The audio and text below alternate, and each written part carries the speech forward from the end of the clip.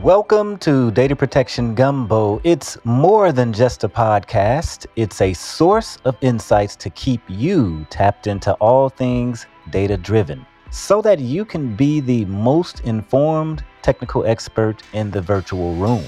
Listen in weekly to stay educated on the latest trends in backup, recovery, storage, cloud, and security. I'm your host, Demetrius Malbro, and on this episode of Data Protection Gumbo, I have a conversation with Charles Adams, Backup and Recovery Administrator at Florida Blue. And Charles has been a backup admin for more than 10 years now, and he's also super active within the VMware vExpert community. So in this episode, we discuss some of the best skill sets for backup administrators today and some cloud certifications and also some of the advancements that are happening in the backup and technology industry over the last decade or so. So sit back, relax, and enjoy this episode. Welcome to Data Protection Gumbo, Charles. How are you today? I'm doing all right. How about you? I am doing very well, and I am also excited to have you on the podcast. Why don't you just start off by giving the listeners a brief overview of yourself and your experience? Uh, as I said, my name's Charles. I have a background in backup and recovery, primarily with dabbling in virtualization and storage. I've been performing in the backup realm for approximately 15 years, give or take. And I'm also VMware certified and have recently been Commvault certified as a expert. Okay, awesome. We won't hold the Commvault certification against you because there's a lot of other individuals out there that love and rave about all the other different backup and recovery softwares, but good skill set to have, though, Charles. Not a problem. Yeah, everybody will find a tool that they like, and that's what they're going to work with. I had an opportunity to get certified for Commvault and took it, but it is not the only backup solution in my wheelhouse either. Yeah, and you said that you are VMware certified. Is that correct? That's correct. I've originally started with VCP4 and have maintained it all the way up through current. Okay, and you know what? That is a fantastic skill set to have nowadays, and just to have full command and control over the virtual environment because they are still hot today. What is one thing that you would say is the best skill set for a backup and recovery administrator should have today? Besides knowing your backup solution, I think the next best skill set would be being familiar with both virtualization and operating systems. I think if you are familiar with what you're dealing with, then you're going to be a lot more in tune and adept at making sure that you're able to protect and recover that data properly. Okay, so making sure that you're able to protect that data properly and having kind of a broader skill set. So you're saying that they should also have a broader skill set above and beyond just knowing like VMware and being certified from VMware, but also having other skill sets like in the cloud as well. Absolutely, and I believe that if your solution is going to end up interoperating with a product, it helps to have a fundamental understanding of how that product operates. It just makes it easier for you to come to the table with the knowing the correct questions to ask, and being able to give the correct answers when asked how something is going to be performed. Got it. And so you've been a backup and recovery administrator for some time now. So you've seen quite a bit. And how has backup and recovery changed since you started? The biggest part of it has been the advancement in the technology that we're operating with. So, originally, when was starting this, you primarily use disks as a staging for backing up the data quickly off of your production tier one data, getting it staged so that you could offload it to some sort of a secondary medium like tape. Since then, the biggest advancements I've seen have been that you're getting additional dedupe functionality, and you're keeping more and more data on nearline storage available for rapid recovery and That's even expanded into cloud, both to backup and to backup to a cloud solution. Okay, and you mentioned a word that takes me back. You said dedupe. Now explain what that word is to our audience, because some people may not know what that word means, since we are, kind of we're in 2022 now, and dedupe kind of came around several years ago, and it may not be as prevalent with the listening audience. So the simplest form of deduplication is taking data that is ingested from whatever client you're using, breaking it up into small blocks of various different sizes. You could either have a variable or a static length block size. Then you would take one or more hashing algorithms, fingerprint that block, and then you would only store a single instance of that block data. Then once that data comes in again, say from another client, uh, then it would then hash that same block, find that it already has a single copy of that block, and then create a pointer to that, so that you're no longer having to keep multiple copies of the same data. You're only keeping one copy of the data, and then you're creating multiple pointers to it. The easiest example would be if you created in Windows, 99% of a core OS of Windows is going to be completely identical. You're going to have the same binaries. And so you don't need to keep 99 copies, or you don't need to keep one copy for every server. You would need one copy with the pointers to all that additional data to reduce that data size down. So primarily it's around storage efficiencies and cost efficiencies, and just saving on the amount of storage that you consume.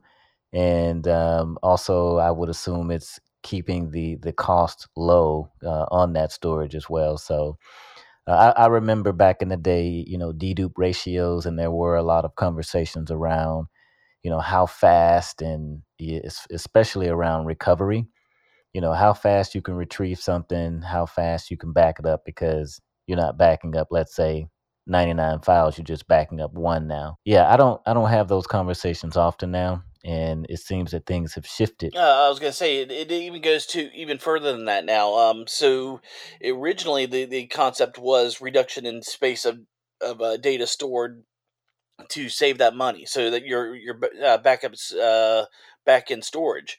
It's now actually also advanced to the front end. So dedupe processes will actually run on a client system, and thereby reducing the amount of bandwidth utilized for backing up that system. Once it has a copy of that data, it will hash those same date the same blocks, send those hash fingerprints back, and then it will only transfer over the actual unique data. So now you're no longer having to transmit gigs or terabytes of data from a client system. You could cut that data down to small percentages of it, because most of that data could already be stored, and now you're no longer needing the excessive bandwidth. You're not needing the long backup windows, and it just cuts down on the overall environmental requirements now. Okay, so a backup administrator today would definitely need to understand what deduplication is, right? I believe so. I think that's, I, I believe that's part of the core function of most products. So it's going to, if you're familiar with your product, you're probably going to end up running across it once or twice. So yeah, awesome. So also, we talked about virtual machines. What are some of the things, or some of the best practices around protecting virtual machines today? It really depends on what your needs are. The generally For virtual machines, most of your data is going to be able to be backed up directly using the VMware APIs for data protection, often referred to as VADP. Uh, that works great for most of your workloads, although there are some workloads that do not respond real well to snapshotting and trying to back up data using those VMware APIs. And you just have to be mindful of that type of data and make sure that you're utilizing the appropriate clients for that information. Got it. What are some of the issues that you can run into if you're not backing up virtual machines? the way that they should be backed up? Because the way I understand it, there are different ways you can back up a virtual machine, but what's the correct way to do it? Well, assuming that your workload supports it, it's best to just go ahead and back it up using VADP. If you have a particular product that is overly sensitive to latency, in particular, like the freeze and thaw processes of taking a snapshot in VMware, some example of those products would be a high performance active Microsoft SQL cluster or some Cisco voice server software that runs in VMware. Those kinds of workloads do not respond well to the snap and the thaw processes of snapshots. So for those particular systems, you would need to utilize a different solution, such as client-based solutions, or even if some of those products will have the ability to back up themselves, and you just need to provide them with a workload or a location to dump that data to. But if the solution actually supports utilizing VMware snapshots, I would strongly recommend using that because in general it will speed up both your backup and your recovery times. So, for a backup administrator today, truly understanding the snapshot process that happens behind the scenes for VADP and with the whole snap and thaw and freeze and all the different things that happen behind the scenes that some of these backup softwares use. Also, what about the difference between like agents running on client-based systems versus on not running an agent? Well, and so as far as a VMware solution will generally not require an agent to be running in order to actually perform those backups, which makes it a lot cleaner. You don't need to set up software on those client systems. If it's either a physical box or a system that does not support using VMware snapshots, then you're gonna have to make sure that you load the correct operating system agent for that, whether it's a Microsoft client to back up your software or to back up your operating system, or whether it's a Linux agent, whatever your solution is. If you cannot support VMware snapshots due to either the software or due to the system being a physical box, then you will still need to rely on agents to back up that data. Okay, makes sense to me. And earlier you mentioned something around Cisco Voice. What's so challenging with backing up that type of data?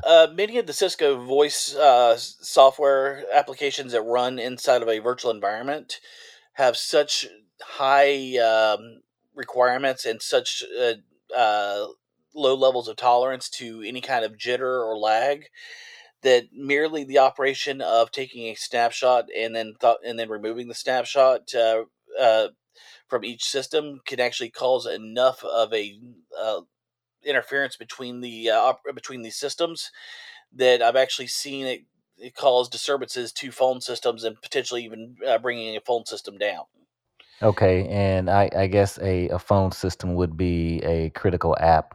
I guess it depends on, what industry that particular application is running in, whether it's healthcare or maybe healthcare would probably be the most critical one because you need to get in touch with someone, right? Well, I would say healthcare. I would say any kind of business that has a call center operation. So customer service of any kind could be drastically impacted by this if the solution does not support the snapshotting and you still continue to try and use it. It can potentially bring down your call center for any length of time, and that's going to be drastic money coming out of your budget. Yeah, so as a backup and recovery administrator or engineer, I would say that it's super keen and critical to understand the applications in your environment and to prioritize which ones are more important and which ones are critical to the business. That is a great skill set to have in a conversation to sit down with the business to prioritize what those what those critical applications are. And it also brings me to two terms that are kind of old, but they're still used today, and that's recovery time objective and recovery point objective. Do you still see those terms used, or are you still using those terms today, Charles? Oh, absolutely. It's Most large scale businesses are going to have agreements both with service providers as well as, depending on how your organization is set up internally, where you will have different recovery point objectives and recovery time objectives, or RPOs and RTOs, as they're also referred to as. So they really apply to service recoverability and business continuity. So that's where you tend to run into those terms more often. Going to be an important part for any kind of disaster to be able to, how much data are you going to lose, and then how long will it take for you to actually get back up and running with that amount of data loss. Business continuity, and that goes hand in hand with disaster recovery.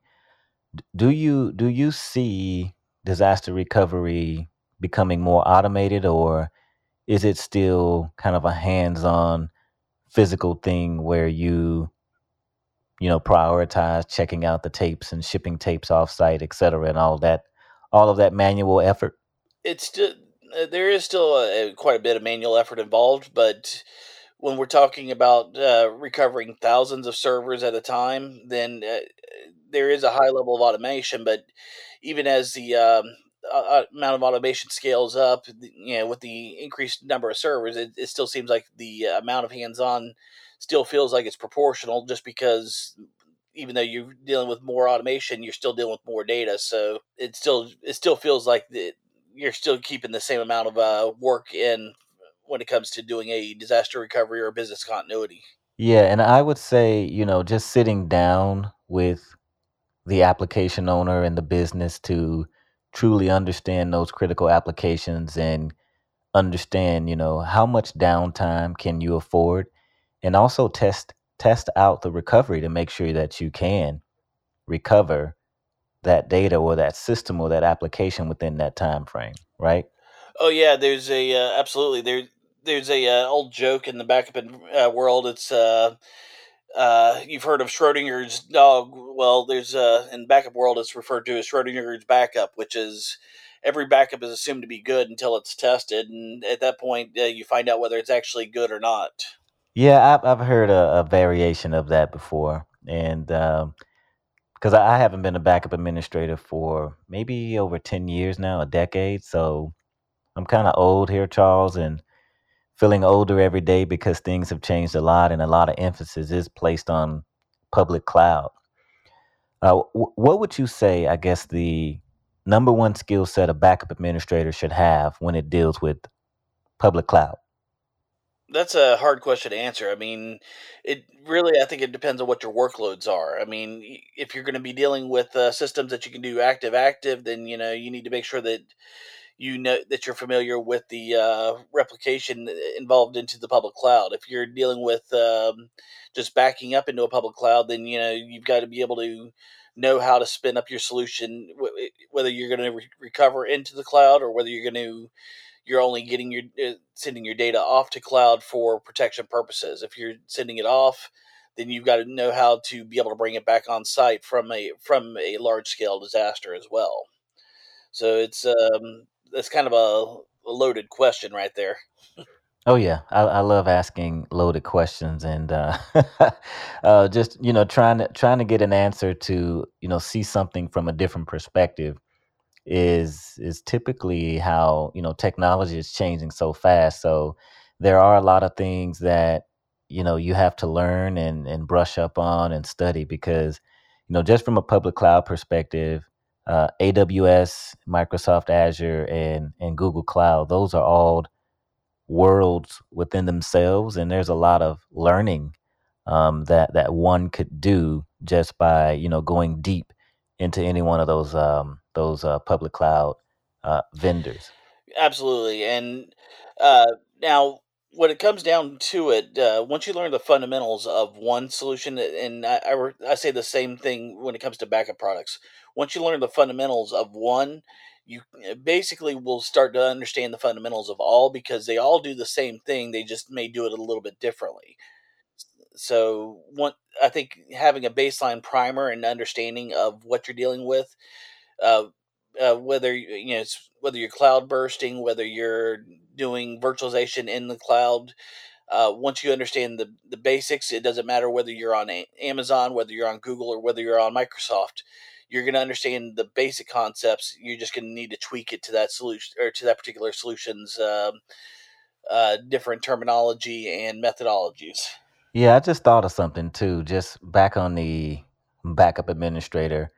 When you come in the morning, are you still checking like the missed and failed reports? I remember that was a thing I used to do every day. Is that still a thing, or is that all automated and taken care of for you? It is absolutely still a thing. We go back and check the reports to look for any kind of failures, and address an issue, whether it could be just a simple hung client, whether it's a system that has been taken down for maintenance and we weren't notified. We try to automate it, and again, that goes back to using more technologies such as VMware's backups, because then it streamlines a lot of that and makes it a lot easier to troubleshoot. But there are definitely reports that we have to go through every day to just kind of check what's going on in our environment, make sure that everything is healthy and operating as expected. So, with some of the advanced technology today, is it easier to troubleshoot some of these issues with like a failed backup or a missed backup, or is it still rather cumbersome where you have to kind of drill down within an error message and go look up that error message to see what it's saying, and then you may have to call support, work with support, and literally you could spend a whole day or multiple days trying to resolve an issue. Is it still that way, or has it changed? It really depends on what the issue is. About 80% of your issues nowadays, the vendors have documented out everything so well that whether the solution and will tell you directly what the issue is, and you can go back and address it directly, or whether you can simply just pull up the vendor's online documentation to look for a particular error, and it will give you various different steps to resolve it. I always joke with my vendor that when I call in an issue for a problem, that it's going to be one of two ways. It's either going to be so simple because I've just overlooked what's obviously staring me in the face, or it's going to be something so complex that by that point I end up having to get their development involved. But I strongly recommend that, and this the approach that I take with troubleshooting any kind of backup failure is I look back at the my old networking days with dealing with the OSI layer, and I basically start at the bottom of the stack and work my way up until I find where the issue is. So networking is a key skill, and that's something I always struggle with, trying to remember that 7-layer OSI model, and I probably still couldn't recite it to this day. I would have to cheat. Basically, I look at the bottom where starting off with a physical, and then work my way up, and I find that really streamlines the whole troubleshooting process because it gives you a firm methodology to work through. So you telling me a backup administrator still has to troubleshoot on the network side, or I thought they were network guys now that you could just call and say, "Hey, there's an issue. It's not connecting. Can you fix it for me?" How to say this politely? You will always have to convince the network administrator that it's actually a network related issue before you will get them to admit that it's a network related issue. Okay, so things haven't changed that much then. If you still have to convince the network guy, because they always point the finger back over to the backup guy to say, "Hey, it's not on my end, dude. It's definitely something wrong with your system." It happens more often than not. Now, as you work more closely with your network guy, you'll find that he will learn to trust your opinion more, and you'll learn to trust him a little bit more, and it'll get smoother, but it'll still happen. Okay, and maybe one or two more questions before we begin to wrap up. What type of storage skill sets would a backup administrator need today? You're going to need to be able to look at performance tuning, looking at IOPS and throughput. Uh, and then if you are going to be managing your own storage, whether it being a dedicated array like an Isilon, or whether you're using some sort of hyperconverged solution like Hadoop or any other solution. You're going to end up needing to know what kind of tools you're going to work with for those kinds of solutions. Whether if you manage your own arrays, and you need to know how to actually set up and configure the entire array. If you're just going to be presented with storage, then you still need to be able to know how to performance tune. That way, you can identify when you're running into a bottleneck somewhere.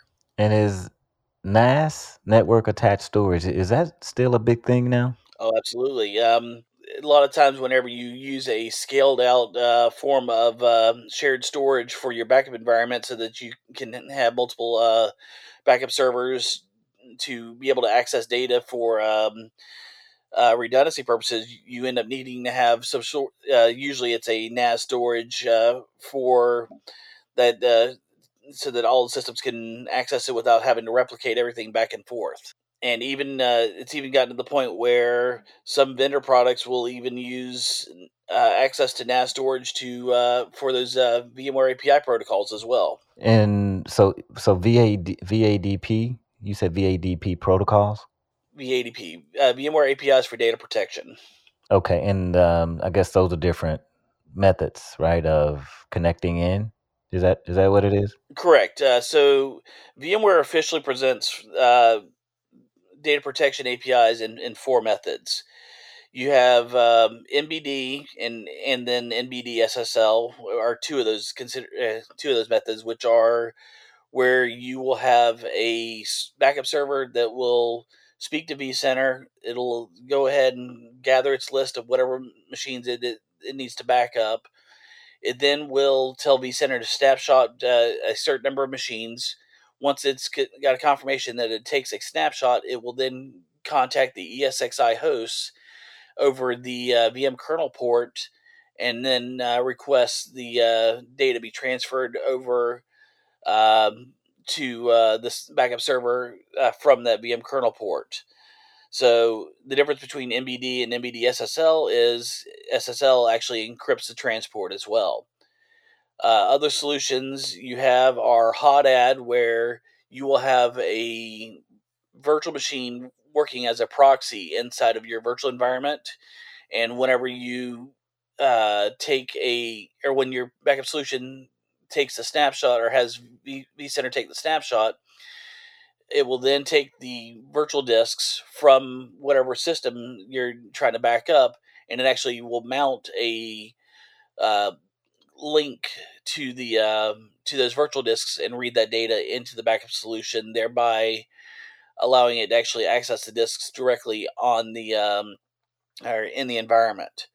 And then the last method is SAN transport. And in that environment, or in that methodology, your system will perform the snapshot, and then once it's done, it then needs to have some sort of block level access to the storage in the back end where your virtual machines are being stored. And it then bypasses the network altogether, transporting it over the SAN, whether it be fiber channel over IP or whether it's regular fiber channel, whatever your solution is, and then transports it that way. Each method has its own pros and cons, but those are the four officially supported methods from VMware. Wow, look at that, Charles. You just gave the Data Protection Gumbo listeners a lesson in all things backup, especially seeing it from the eyes of a backup administrator. One last question. What advice would you give to a new college graduate that wants to be a backup and recovery specialist or administrator? The best advice I could give to a graduate is probably to take whatever solution you're going to want to familiarize yourself with, and get a small virtual machine somewhere, load it up, and play with it. Take a look at the how the product operates, read the documentation, and go from there. And then, as I said, once you learn one solution, you'll have a fundamental knowledge for almost any product out there. So there are multiple books out there for data protection. I don't have any that I would be able to name right off the top of my head, but there are many solutions out there, and I find that there are many resources, both as bloggers as well as podcasts and on Twitter or other social media platforms where you can find different support groups. Get in there, ask questions, and find someone that will be a mentor for you. All right, Charles, sounds like you are putting yourself out there to be a mentor. Sure, reach out to me. I'm more than happy to answer questions and help out where I can. All right, Charles. Well, thank you for sharing your insight and knowledge on some of the tips to enhance your backup skill set. I truly appreciate you being on the show. Thank you. It's nice being here. Thank you for listening to Data Protection Gumbo. Please follow us on Twitter at DPG Podcast and join our Backup and Recovery Professionals LinkedIn group. Just search Backup and Recovery Professionals on LinkedIn and you will find the group. And until next time, Gumbo listeners, have a fantastic week.